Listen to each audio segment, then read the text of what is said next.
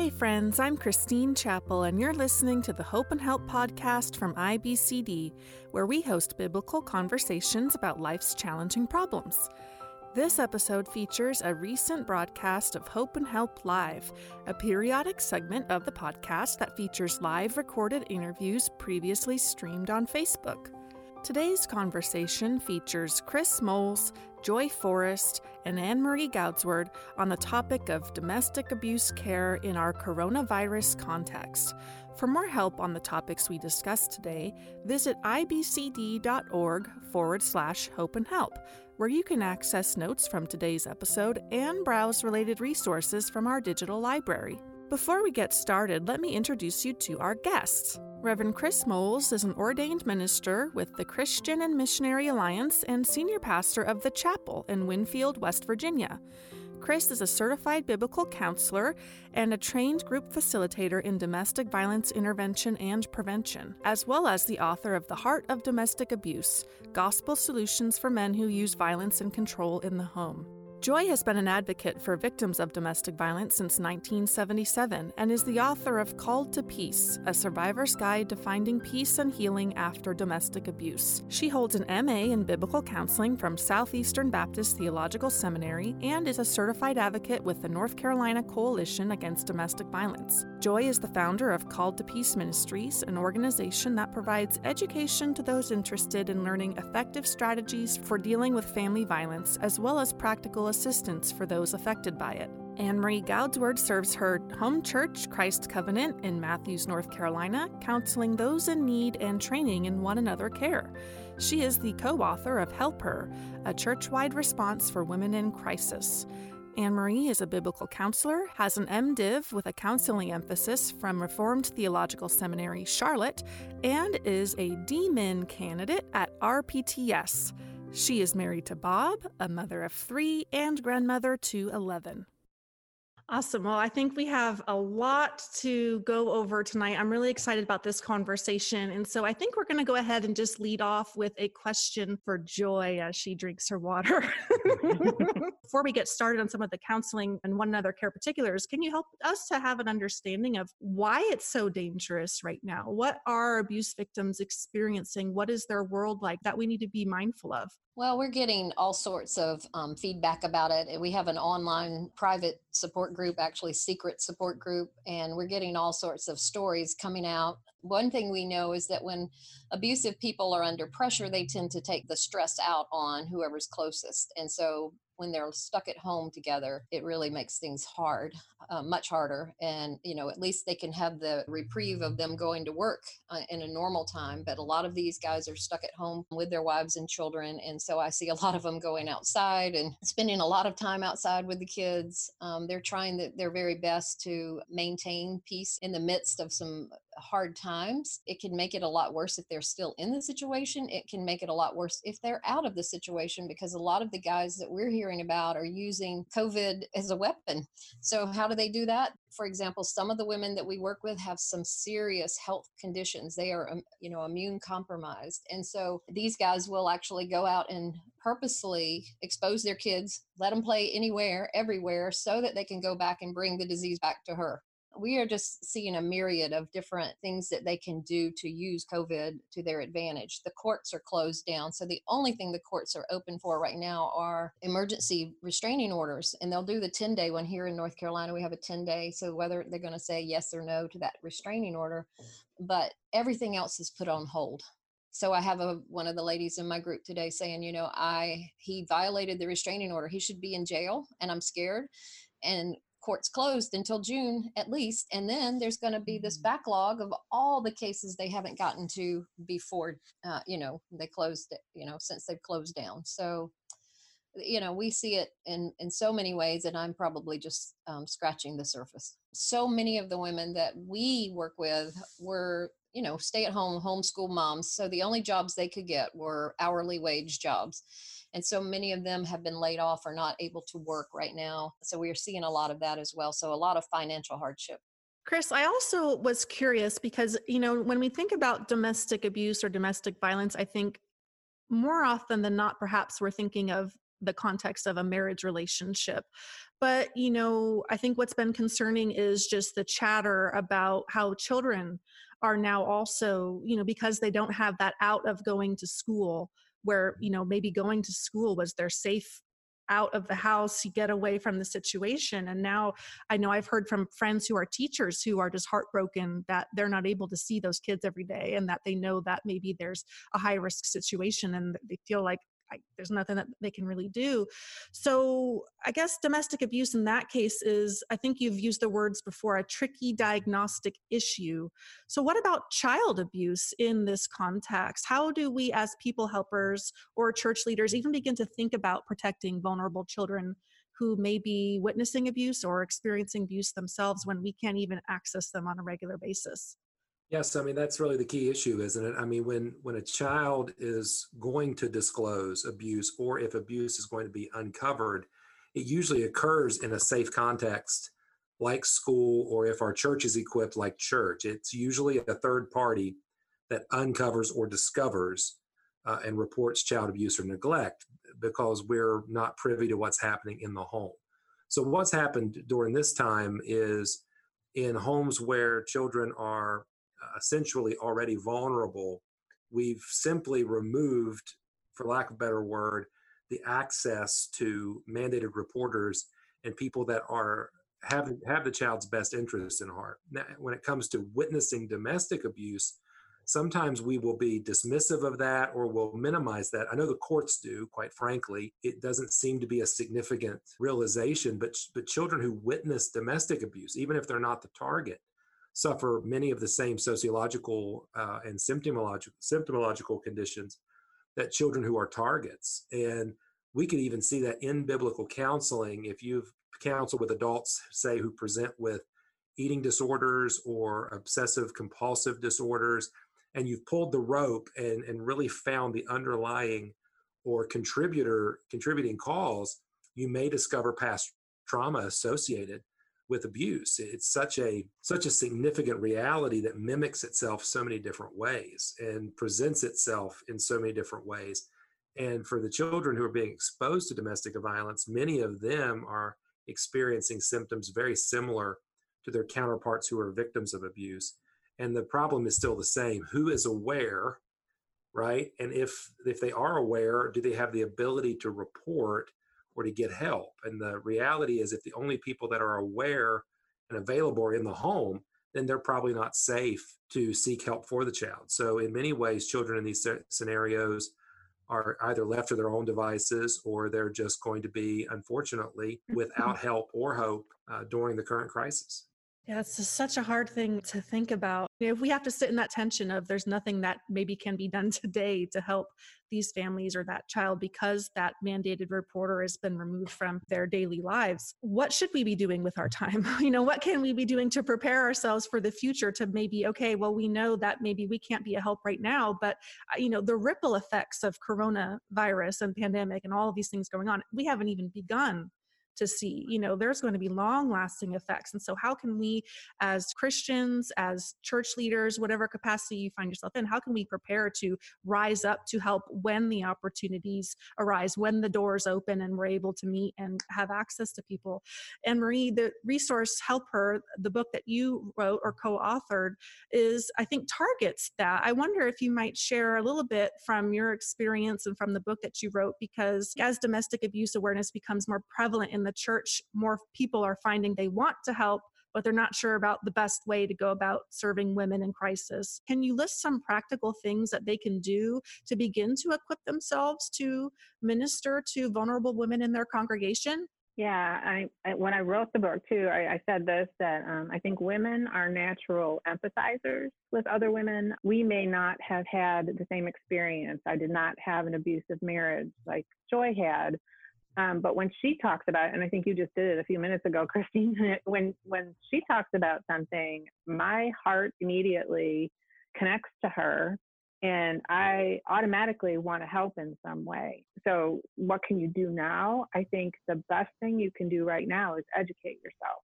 Find out what domestic abuse looks like. See how women who have been traumatized respond. The crazy thing is, a week or two before the lockdown here where I live, I had 3 new cases, and I can't talk to any of them right now. So I'm frustrated and lost. But one of the other things that I've been doing, though, is I've been interviewing past victims, survivors now, and I've been asking them as many questions as I possibly can so that I can help. Or is there a way to help right now in this lockdown? But churches, I call women in churches essential workers for domestic abuse. Women will probably go to their pastor primarily to report the abuse, but there will be a limit to what she will report as a male talking to a man for two reasons. And you guys correct me if I'm wrong here, but one, because the person who's hurting her the most is a man. So that makes it hard to talk to another man. But also some of the things that husband may be doing in the home are so shaming to her that she won't reveal that to a man. And maybe sometimes it's not even appropriate to reveal that to a man. So that's why I say women helpers they're essential workers. So for pastors, just starting to think through, what does it look like for me to engage some wise, seasoned women who can help me? And Chris talks about this so well, a team approach, so important to domestic abuse. How can I raise up some wise, seasoned women that can help me minister to these hurting women and children? Yeah, I think that's just a really great point that you made about trying to build a team. I was watching the IBCD observation videos on domestic abuse earlier today in preparation for this conversation. And you guys did mention how valuable it is to have a team approach to domestic abuse care. You know, we need multiple sets of eyes. And Joy even mentioned in the video that there's wisdom in a number of counselors. And so my own inclination personally is, oh my gosh, I wish this suffering wasn't happening. What can I do to help? And then that, immediately you get that sense of helplessness, like, oh, there's nothing for me to do. And I love how Anne-Marie and all of you guys are basically saying, no, there is. And it's preparation for the future. Right. You may not be able to step into someone's situation right now, but if you've got a pull on your heart for this issue, the church needs you. And there are women and children out there, families, and sometimes even men who need you to step up and to get equipped to address this in the context of the local church. Joy, I wonder if you could speak to us. There was a point you made yesterday in the email exchange that we had that I thought was really important, and I wanted to be sure that we spoke about it here. Talk to us about the high-risk nature of communication with women in abusive situations presently. How has that changed now because of the context that we find ourselves in terms of not being able to meet face to face, and there are shelter in place orders? And so how can we be communicating with women who are in crisis, but also still mindful of some of the safety precautions or the dangers that may come from her even communicating outside of her home? Right. So I think that you really have to have a good idea of what the situation is. As Anne-Marie is saying, she can't be in touch with these folks because you don't know if you send a text message, if he will see it. And it may be, a very innocent text, how are you doing? But, it could cause an interrogation. It could be, it could set something off. So you want to be very wise, and you don't want to be reaching out to somebody, oh, I'm so worried about them, I need to go in and rescue. Really good advocates, most of the time that we have either made some kind of, we've talked about what's the best way to communicate with you. And a lot of times it's just not safe to communicate when we know that the partner is at home. So you have to be aware of that and just take precautions. One of the things that we kind of recommend in our advocacy courses is waiting for them to reach out to you and letting them know that you're available, as much as you possibly can be with limits, but just being available. I've been asking friends to ask them, people who wouldn't be suspicious. Right. So yeah, anything I can do to get at them, really. What's interesting about this work, and Joy could probably speak to this as well. What's interesting about this work is when we do find an effective strategy, one of the most difficult things to do is keep it effective by, in forums like this, not telling you what we do. Because quite frankly, we've seen it over time. I don't know if Joy's seen it. I know we had an instance not too many years ago where shoe cards were a big thing for victims. It was a card that would go under the sole of your shoe, and it would have all your emergency contact information. And there were stories of news reporters doing stories about it because it was a fascinating story. Well, all that did was inform every abuser in the county and the region of where to look. So some of the most effective strategies are the most subtle and are the most simple, whether it is how you communicate in a women's prayer group or how you operate on your neighborhood walks, even if you're social distancing. So there are effective ways. It's just going to be personalized, I think, for each individual, because once you get a uniform policy, then some of the effectiveness has worn off. That's a really good point. Anne-Marie, do you have more to add? No, I was just thinking of not necessarily the women who I already know I need to work with, but finding out from those who I'm suspicious about, and just kind of conversations that might lead to information. For instance, sharing. I mean, one of the things I hear all the time is, I feel like I'm walking on eggshells.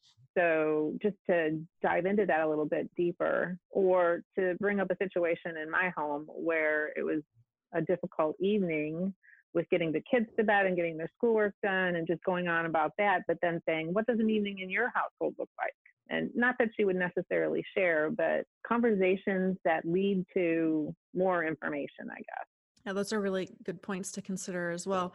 Chris, as I have taken a dive into the IBCD domestic abuse observation videos and handbook, and I keep mentioning that because it is a fantastic resource. And I noticed that, and you actually even addressed, I think, too, in a recent live video that you did, there seems to be sometimes confusion about the best way for church leaders or counselors to approach suspected abuse situations, and almost like they treat it as though this is a situation that is in need of marriage counseling. And it didn't seem like the way that you presented it, that that's always the wisest way to address the situation. So I wonder, because some of us maybe, like Anne-Marie said, we're suspecting, we're hearing some things, and maybe in our conversation with people, we're like, well, this is, they have some conflict. It's not really like anything other than like a normal type of relational concern. They just need some marriage counseling. Is that the wisest way to view that type of situation? So I would highly suggest that viewing abuse care from a marriage counseling perspective is the most foolish thing we can do, actually. And we're really not caring for the individuals by promoting marriage-focused solutions. And what I'm getting at there is we're just shooting at the wrong target. Domestic abuse is not a marriage problem. Marriage problems require mutuality. It requires a starting point in which both parties have freedom, they have a say. Conflict is quite different than oppression. And so in domestic abuse, we're talking about one person using power over another. Now, we've also mentioned the inclusion of the children or other dependents. There's collateral damage, but in our world, we're talking about an individual, usually a man, using power over their partner, demeaning, diminishing, coercing, and controlling. That would not be marriage related, and throwing marriage focused solutions at it are actually going to exacerbate the problem. As in marriage counseling, you can't take sides. That's one thing. Marriage counselors don't take sides. I take sides. I'll even tell my trainees, people I'm training, I don't take his side or her side. I take God's side, and God is very clear. He sides with the oppressed and the vulnerable. So I pick sides pretty quick. The second thing is you have to remain neutral. And in this work, you can't remain neutral. You have to address sin and address suffering with very stark contrast. In order to do that, I recommend parallel tracks of care. That doesn't mean we're abandoning marriage. It doesn't mean that we dislike marriage. I actually think you create an environment where marriage is doomed if you do marriage counseling in cases of abuse, because you're not restoring a marriage. You're trying to restore individuals to their only place of hope, and that's Jesus Christ. For the perpetrator, through the repentance of sin and transformation at the level of the heart. For the victim, care and comfort and restoration as well. So that would be my quick Reader's Digest version of please don't do marriage counseling when abuse is disclosed or suspected.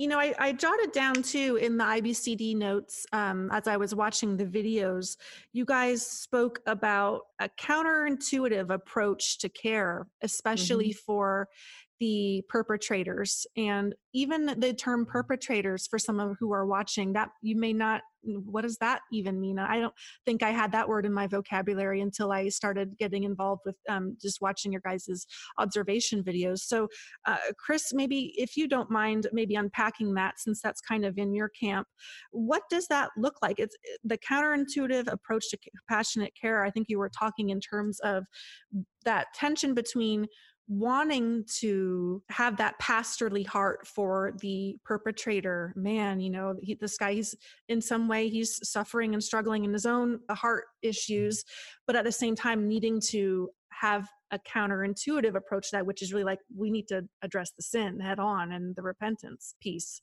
So I would actually call the counterintuitive approach the biblical approach. But I think in many ways, it's been lost, quite frankly. I was just having this conversation with some men not long ago who identify as abusive, and we were talking about how many of our views in Western Christianity reflect a kingdom of the world and not the kingdom of God.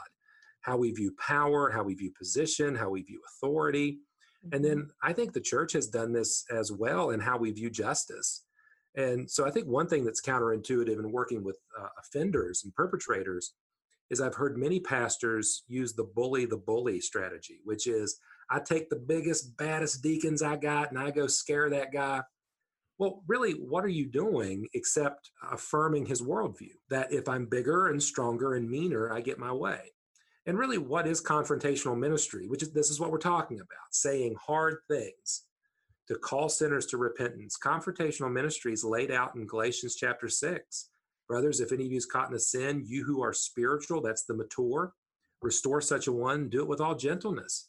So one of the key frameworks is that we're restorative people with gentle demeanors, winsome ways, but we say hard things because the passage goes on to say, God will not be mocked, right? A man will reap what he sows. The consequences are going to happen. I tell guys all the time, you can choose your sin, but you can't choose your consequences. I am not going to stand in the way of consequences. I am not going to say easy things. I'm going to say hard things, but I don't have to be a jerk. I get to say them in winsome ways. And I think what happens is in doing so, you give offenders a very clear decision. Will you follow after Jesus through actual repentance? And we can talk about that in a moment. Or will you continue to reject the truth? This is not a fight between me and you. This is a clear fight between you and God. What are you going to do with it? And I think that rather than struggling with men and fighting with men, or to your point, having some kind of long suffering that says we're going to patiently wait with you to repent, which also is just as bad of a ditch. Because I've seen churches try to engage batterers and abusers for 2, 3, 4 years. He's not repentant. If it's taking you 2, 3, 4 years to come to the same conclusions, then go ahead and practice church discipline to its fullest extent and care for the victim. Can I say that so bluntly? I mean, I think that's part of our problem is we're not speaking truth gently and effectively. We're either passive or we're aggressive. And those are both worldly alternatives to the biblical approach, which is restorative. The two terms that came to mind, I think I pulled from the videos or from your Open Door at 4 lives that you do twice a month, I believe, on your Peaceworks Facebook page, which is an amazing resource. And I'll have Chris talk a little bit about that at the end of the conversation. But that, our approach to domestic abuse care should be Christ-centered and victim-focused. Focused. I got it. Yes, I didn't even write that down. See, but it already lodged in there. And so I really liked the way that you put that. And I think that's what you were just describing right now. Anne-Marie, I would like to ask, how are you needing to pivot in your practice in order to remain supportive? We talked about different ways that you're trying to communicate, but I think you sent a list of ideas yesterday that I thought were helpful just in terms of other ways you might be able to support, maybe not being face-to-face, but through other means. Well, and I think some of these were on Jonathan Holmes, and I think her name is Melissa something, did an article on ERLC this past week about some of these very same things. But what can you be doing now? So I write. I can be writing blogs about abuse. Is that something that you have a knack for, that you could research and write some good informative blog posts, or even, writing encouraging notes that don't really come out and say much, specifically? As I said before, learn as much as you possibly can, and then the interviewing the survivors, but then just practical things. Like, I have been able to talk to a couple ladies that I've worked with in the past and just encourage them to go to another room in the house, to steer clear of relational conversations. One that gets in her car and takes the kids for a ride, just doing things like that. But very challenging. Yeah. I've had to really get creative about how I think about helping. When I can talk to them, I do encourage that they don't diminish the power of prayer. One of the verses that I think is key for domestic abuse is Mark 9:29.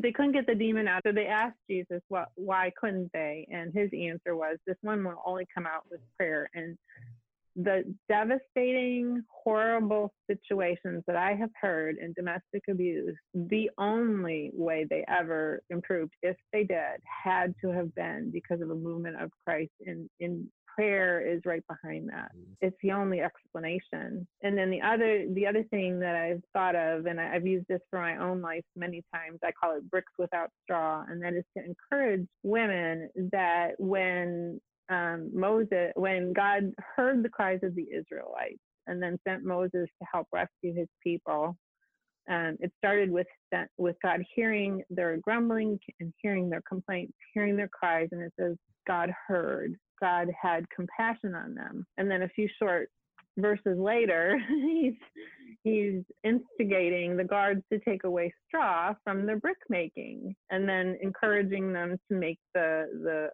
yield of bricks even higher. So it just got harder.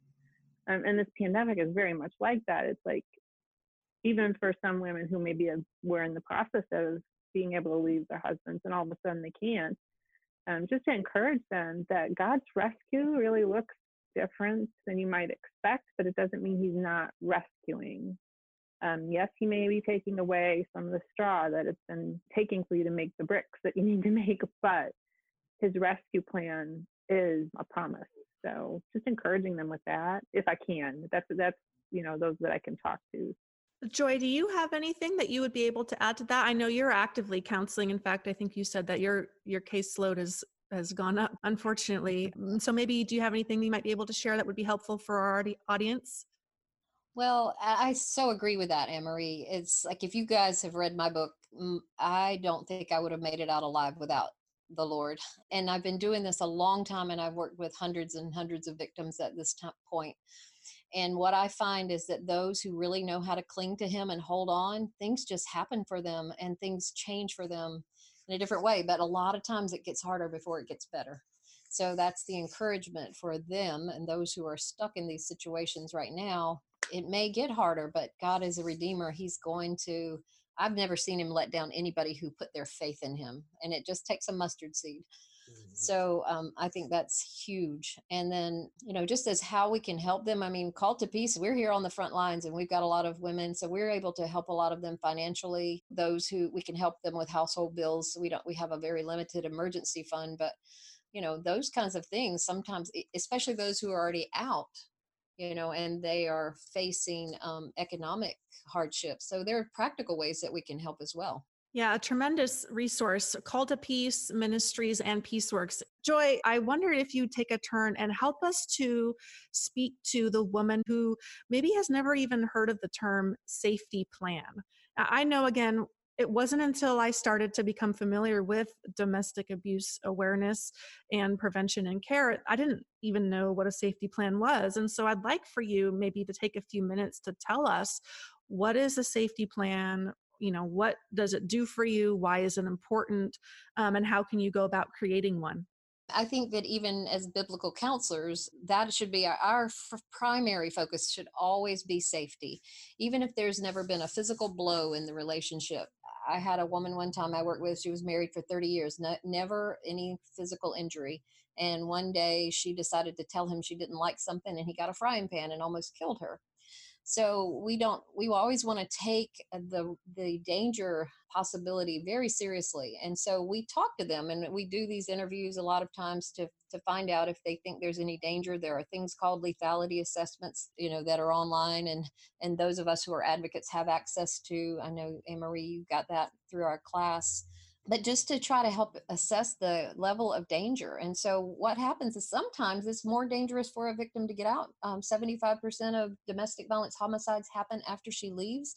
And a lot of times I've seen those situations. I've had 2 women that work with our ministry who were actually shot, or one was, both of them were shot after leaving, and there had never been a physical blow. So we want to make sure that they have a smart plan. So, one of them was shot at her parents' house. Her parents actually perished. He shot them as well. And so what we want to do is help them make a plan. Where is a safe place to go that you don't put other people in danger? Where can you go to? Even things as practical as don't let him get you into a corner of a room that doesn't have an exit. Try to be near exits if you think you see him starting to get angry or looking dangerous. Have a code word with your kids. When I say this word, run next door, call 911. Encourage them to call 911. Have an extra set of keys somewhere, so if he takes your car keys, you can still get out. Just really practical things like that in the beginning. If they can't get out, in the short term, start making a long-term plan. A lot of the women that we work with that can't get out, the reason they can't get out is financial. Yeah. And so I've worked with women that took 8 years to get out. They started a savings account. They went out and got a part-time job that turned into a full-time job later on. There are a multitude of safety plans online. I know Chris often refers to the one at Focus Ministries. That's focusministries1.org, I believe. Mm-hmm. And they have a really good one there. So if anybody's interested, it can give you all the practical things that you can do. All the coalitions against domestic violence also have safety plans, but that's just a crucial part when you're dealing with these situations. Number one priority, safety for these folks, because you never know when it's going to go south, and it can do it just like that. I think I saw Paula Silva actually join us watching on one of these feeds from Focus Ministries, and I adore their resources, and that safety plan is pretty thorough, and it's a great place for biblical counselors to start, I think, because it can educate you as you walk through. I was also thumbing through the IBCD Domestic Abuse Handbook that we've mentioned a few times during this chat, and there's a safety plan template, I guess you could call it, in the handbook. Yes, I printed it out, and I've never seen one. It looks pretty thorough to me, and so if you are a counselor, this is, again, another reason why grabbing the handbook and the observation videos would be a great value to you, because there are so many additional resources included in the handbook, not just the note pages where you're kind of tracking along with the videos, but resources like the safety plan, like a vocabulary list. And gosh, it was just so interesting to peel through some of these resources and educate myself. I just thank you guys so much for working with IBCD so diligently to make this resource available for people who do have a heart and want to help. We're just about finishing up our time today. And gosh, I feel like we could probably sit here for a number of hours and talk and go into great length. I think I'd like to take the remainder of our time together to really just highlight the various resources that Joy, Chris, and Anne-Marie, I'd be happy for you to talk about your book again, because we do have a number of people that weren't on at the beginning. And I think that will help to equip people to leave this call and go out and explore and equip themselves with the resources you have available. So Joy, would you tell us a bit more about Called to Peace and the different facets of that ministry that you have to offer, both women and victims of domestic abuse, but also the people helpers?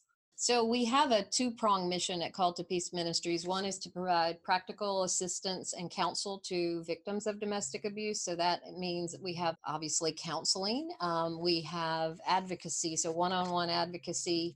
We are located in the Raleigh, North Carolina area, so we have local support groups here, but I believe we have about 20 across the nation that are meeting in other places, plus several small ones online through Zoom that may be just regional. And they use the curriculum, the workbook curriculum. The Call to Peace Companion workbook is basically a scripture-based study, and it was just born out of my own healing process that the Lord brought me through I could not find good counsel. They really nobody knew about domestic violence back in 1996 when I got out. It was just there were like 3 books in the whole United States on the subject, and I read them, and they didn't offer healing. And I was like, but God's a healer, so He led me through an amazing process. And every survivor that I've known that went through that healing process, He did the same for them. We provide practical assistance, so that may be here in the Raleigh area, actually coordinating them, help to get moved out of a situation, or just all sorts of practical things, babysitting while they're going for a job interview, helping with transportation. And we do have that emergency fund. The second part of our mission is to help educate people helpers. So we actually have a 1-year online advocacy training that Anne-Marie took with Dr. Deborah Wingfield from House of Peace Publications. So anybody who really wants to dive into this work, this is not something you can take a seminar or a one-time, like I'll take a class on it and I'm equipped. This is a specialty in my mind, and it takes a long time to become an expert in this area. I don't even know. People are like, they're calling me because I'm an expert, but there are times when I get really stumped. So maybe I'll call Chris or Anne-Marie, or I will call Dr. Deborah. This is one of those things that there's no limit to what you will see, and there's not a one size fits all approach. And we need each other. We need to take a team approach. And actually, Chris is coming, we hope, back to North Carolina. We just did a conference with Chris. It's called Wisdom Calls, and we've got like 20 hours of training there at calledtopeace.org. But we have him coming back to do a church-wide response, building a church-wide response to domestic abuse, which will talk about developing a church-wide domestic violence policy and team.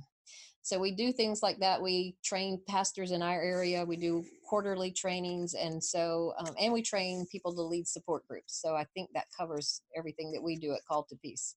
You can learn more at our website, and we would love to have you join the mission. Chris, now will you speak on, you've got a lot of stuff going on, and so maybe you can talk first about some of the free content that you have, which is, a tremendous resource, and then maybe in some of your coaching programs.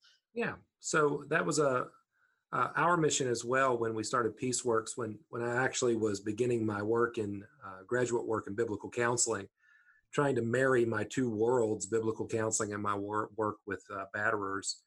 I was like, Joy, I found so few resources. And for us, when we were really trying to catalog and deliver the content that I already had, it became imperative that we needed free resources that were available to the public. And one of the things that we did was the PeaceWorks podcast. I absolutely started that just on a shoestring. It still operates that way. It is probably the worst podcast quality-wise in the world, but God has really blessed it. I know there are thousands of people that listen to the PeaceWorks podcast every week, and we love to deliver that content. And that's free every Tuesday at 6 a.m. that drops. And you can find that on iTunes or Google Play. With that, we want to use that platform to reach as many people as we can. And I say all of my content's there.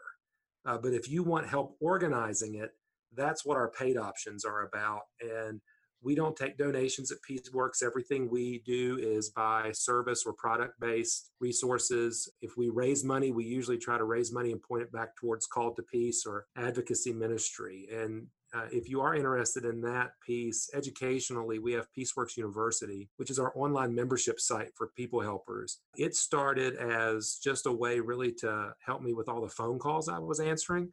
This is how I operate, guys, just out of necessity. I don't want to answer so many phone calls, so I built a website. And I really think, and I want to say this in a way that's somewhat humble, but I do think it's true. I think we now have the most robust collection of gospel-centered resources in the world behind that paywall. And I know Joy is in there and she can attest to it. We try to offer resources to our members weekly, whether it be a monthly masterclass, a monthly live Q&A on the subject with me, a monthly toolbox item. This year, we're actually doing live Zoom calls with just our members, reviewing the IBC observation videos and encouraging all of our members to purchase those and utilize those in their local church. So that's been really cool. You get to do a watch along. We actually watched my first counseling case with Travis last night and did a live Q&A with the group. So that's what we're doing for 2020. And that's $20 a month or $200 for the year, which I think is a steal. And then I still travel all over the world when we're allowed to travel. I haven't been on the road. I know September is going to be crazy because everybody doing makeup conferences. But that's basically it. The book, Heart of Domestic Abuse. I also partnered, and I want to offer this to anybody because this is free. I partnered with the Southern Baptist last year to help create Becoming a Church That Cares Well for the Abused. This is absolutely free at churchcares.com. It's all an entire video course you can take right now for free, and the book is just $2 through Lifeway. So no excuses now. I mean, when I first started, I had one cardboard box full of resources, and now we are just flush with good biblical resources and more every year, seemingly every month. So commercial done. Well, Chris, we did have someone ask, and I was also thinking about it. You have Men of Peace, which is your coaching program for perpetrators. Mm-hmm. Is that something you're still doing? Is that going to be available later in the year? We're actually in our current term with Men of Peace. We have changed Men of Peace slightly to accept more men, and our plan is to only run that once a year. And so if you would like to get on the waiting list for Men of Peace, and we had quite a waiting list last year, but if you'd like to get on the waiting list for that, be considered for that, then you can go to menofpeace.org, I believe it is, and that you can sign up for being considered for next year's group. But right now, we've got a group of 20-some guys that are working through the process together right now. Awesome. Thank you, Chris, for just putting that all in a nutshell for us. Now, Anne Marie, would you, you already introduced the book slightly at the beginning of the conversation, but here on the tail end, would you talk a little bit more about the book, what it's designed to do, and how local church bodies can utilize it? Yeah, but before I do, can I just go backwards just a minute? Yes. Back to the IBCD resource? Yes. I was very privileged to be a part of the production team that put that together. It was filmed in my home. You may recognize the bookshelves when you watch it, and co-wrote the handbook.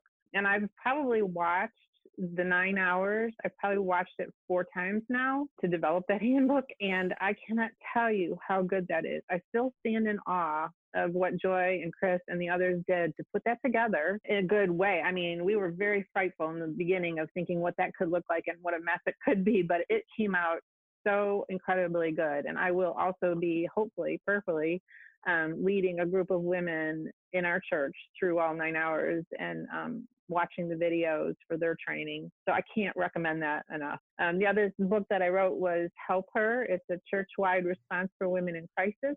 It's about the ministry that we have at our church in Matthews, North Carolina. I co-wrote it with my pastor. And it talks about a ministry that we have for caregiving that's made up of women that are slightly on the what we call seasoned side of life, that have experience and wisdom, godly wisdom because of those experiences. And they come alongside other women in crisis, any kind of crisis.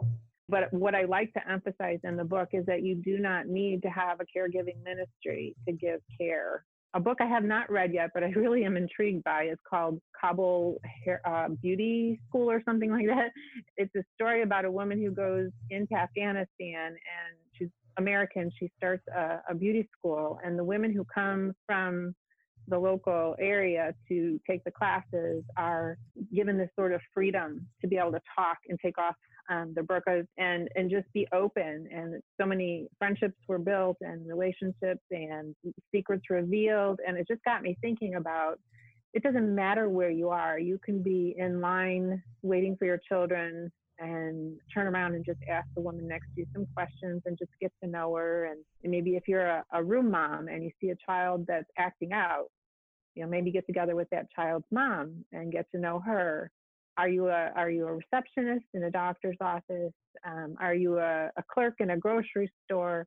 What can you do? How can you think creatively about engaging in people's lives? And that's all it really takes. Like I said, it doesn't take an official ministry. You don't have to have a degree. Joy would say you're not experts, and that's very important. You can't consider yourself an expert, but you can certainly give care. You just need to be aware of your surroundings and the people around you. And in this time, again, practice what kind of questions you can ask. Motivational listening, I guess, is what it's called, that would get at understanding another woman's world. I think we like to, from the Midwest, we like to stay in our little, don't enter my space kind of thing. But there's so many places and ways. And you know what? There are so many women that have been abused in some way that we have to do this. We have to be a part of the rescue of the needy. Can I just put one little thing on that? And it's so true. And I started helping people way before I knew what I was doing. So I'm not saying you can't help, because you can. But I will say that if you're entering into the work with a victim of domestic abuse, I would just say avoid controlling language. Try not to direct her, tell her you need to do this, you need to do that. What we want to do is empower them and give them options.